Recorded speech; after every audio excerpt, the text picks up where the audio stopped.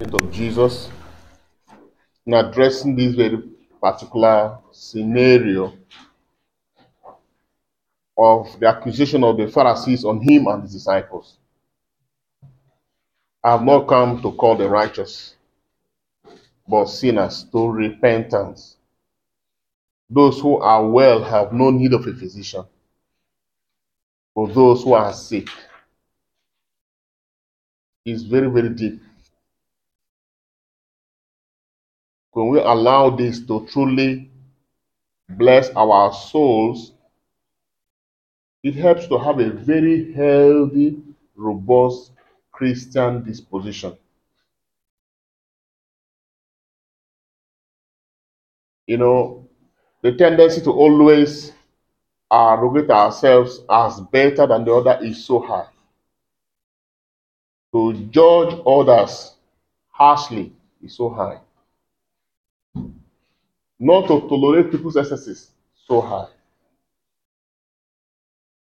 There's a mindset that have been created in us that makes us to consider ourselves always better than the other.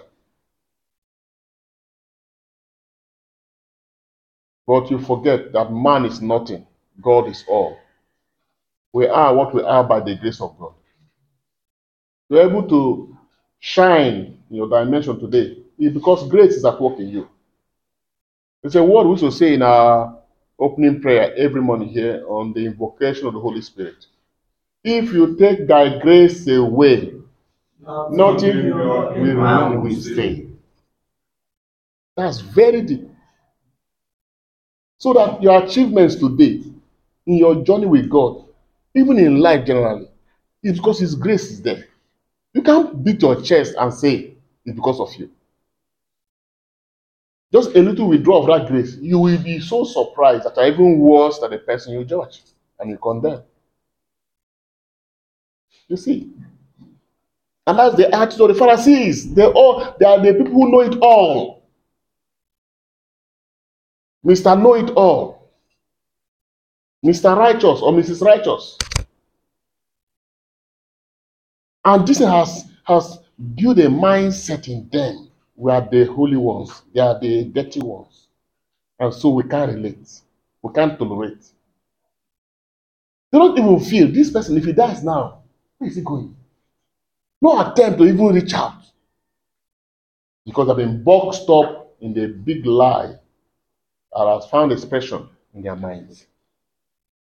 And this is what is killing evangelism. This is what is killing reaching out to people. It makes you to just sit down and be concerned about yourself. Only me. Others, if they die, they can go to hell. No problem. You know, sensitive to the price that Jesus paid.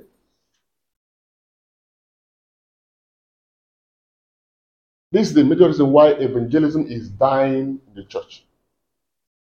Reaching out to souls is dying in the church because we have no concern for the sick. Because we have seen them as they are bad, they are evil. Yes, no, I won't relate with them. And the tendency is that even if someone who is inspired by God to take some moves towards such people, before you say, you mean you are related with this person? They even out of it begin to cook up all kinds of,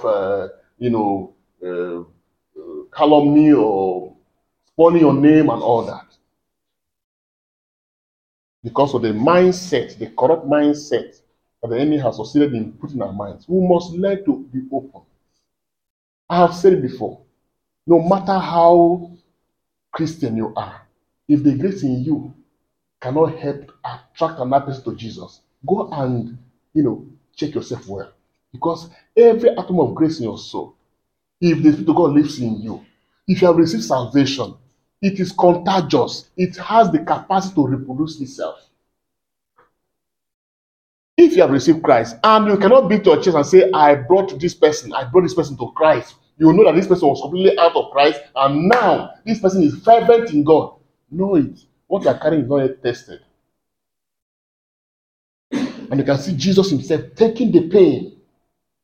He didn't wait for Matthew to come. He went to where he was staying in his office, engaged him. I'm sure they sat down. Don't mind that he just said, come and follow me. No, it wasn't that way. I'm sure he sat down in his office and pretended that he was coming for a case, maybe to come and pay his tax. I said, how work now? It's even possible that he even paid himself. And then sat down there and began to engage this man. And in the course of the discussion, the unction began to convict this man. And he saw light in what Christ was talking. And he said, what should I do? He said, follow me. And I said, but the man left everything. He left everything. And I'm sure his friends were asking, Matthew, what has happened? He said, this guy I met, something, after I spoke with this guy, I think I need to take some practical steps. Maybe you guys need to see this man. Come, please. I'm having a banquet in my house. Come. Maybe you may hear him better when he comes.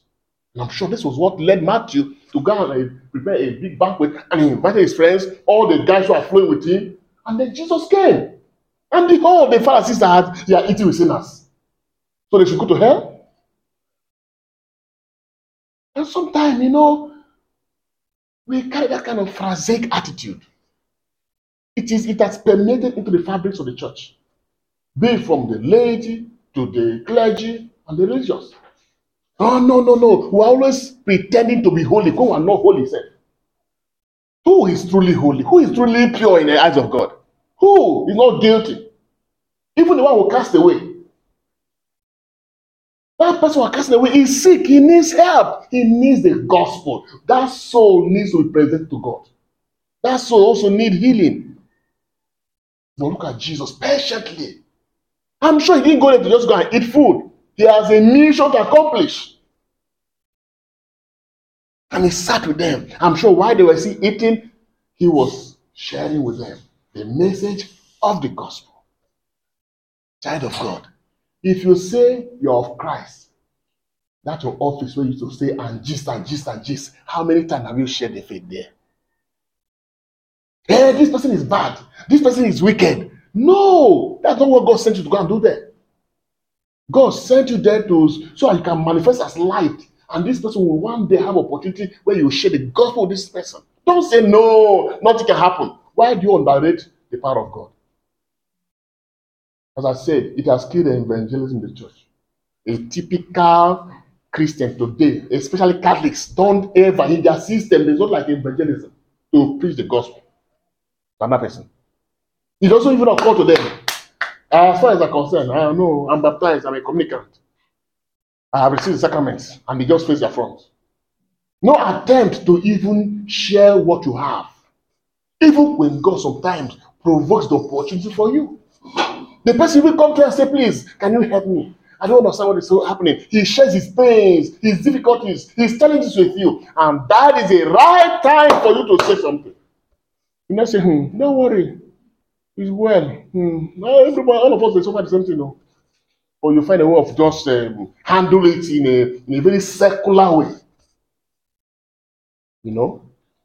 Be wise with the grace God has given to you. Don't allow yourself to be corrupt. Okay? Hey, Father, but I can't quote Bible. Did they ask you to quote the Bible? Only share the gospel you have received. Was it Bible quotation that changed you? No. You receive the gospel. It's a spirit. It's a spirit. Maximize the opportunity God is giving you every day. Be wise with the gospel. Do business with the gospel. You don't know what you may share with someone will be what will change his life forever. I was so touched a few days ago, let me say a few weeks ago. There was this young priest of the Archdiocese of Abuja here, who came to see me. And I remember that when I was in the parish, roughly about 8-10 years ago, he worked under me for apostolic work. And then I used to be very, very far in with the gospel, having programs here and there, I used to have a very long night vigils every Wednesday. And he came and joined the program on few occasions. And I was busy doing what I was doing. Sometimes we sit at table and we'll just be sharing things, be asking me questions about this life and all that. And I would just be sharing with him my own personal experience. I was not really trying to impact myself, but I was just sharing how God has blessed me. I didn't know that was the channel through which God will bless him so much. I even stumbled on the picture I took with him when he was still very, very young. Now God is using him mightily. He decided to come and see me. When he came to the house here, he said, Father Vincent, you should remember me. I said, yes.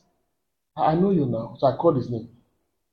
He said, if I tell you what's happening in my life now, I cannot even explain. I said, what is that? Before he started sharing his experience with me. Young priest. He said, from that time I came to Apostle of your parish. And those times you were busy sharing things with me. You didn't know you pushed me to something. You see, that is what we are supposed to do. That is what is supposed to be the fruit of a Christian life. We must take it consciously. We must carry it deliberately. You must transfer your faith. Just the way you parents give birth to children, you must also give birth to your spiritual children also. If you traverse the course of this earth and you pass through and you can account for at least few souls that you brought to Christ, is a big failure. The investment of God upon your life is useless.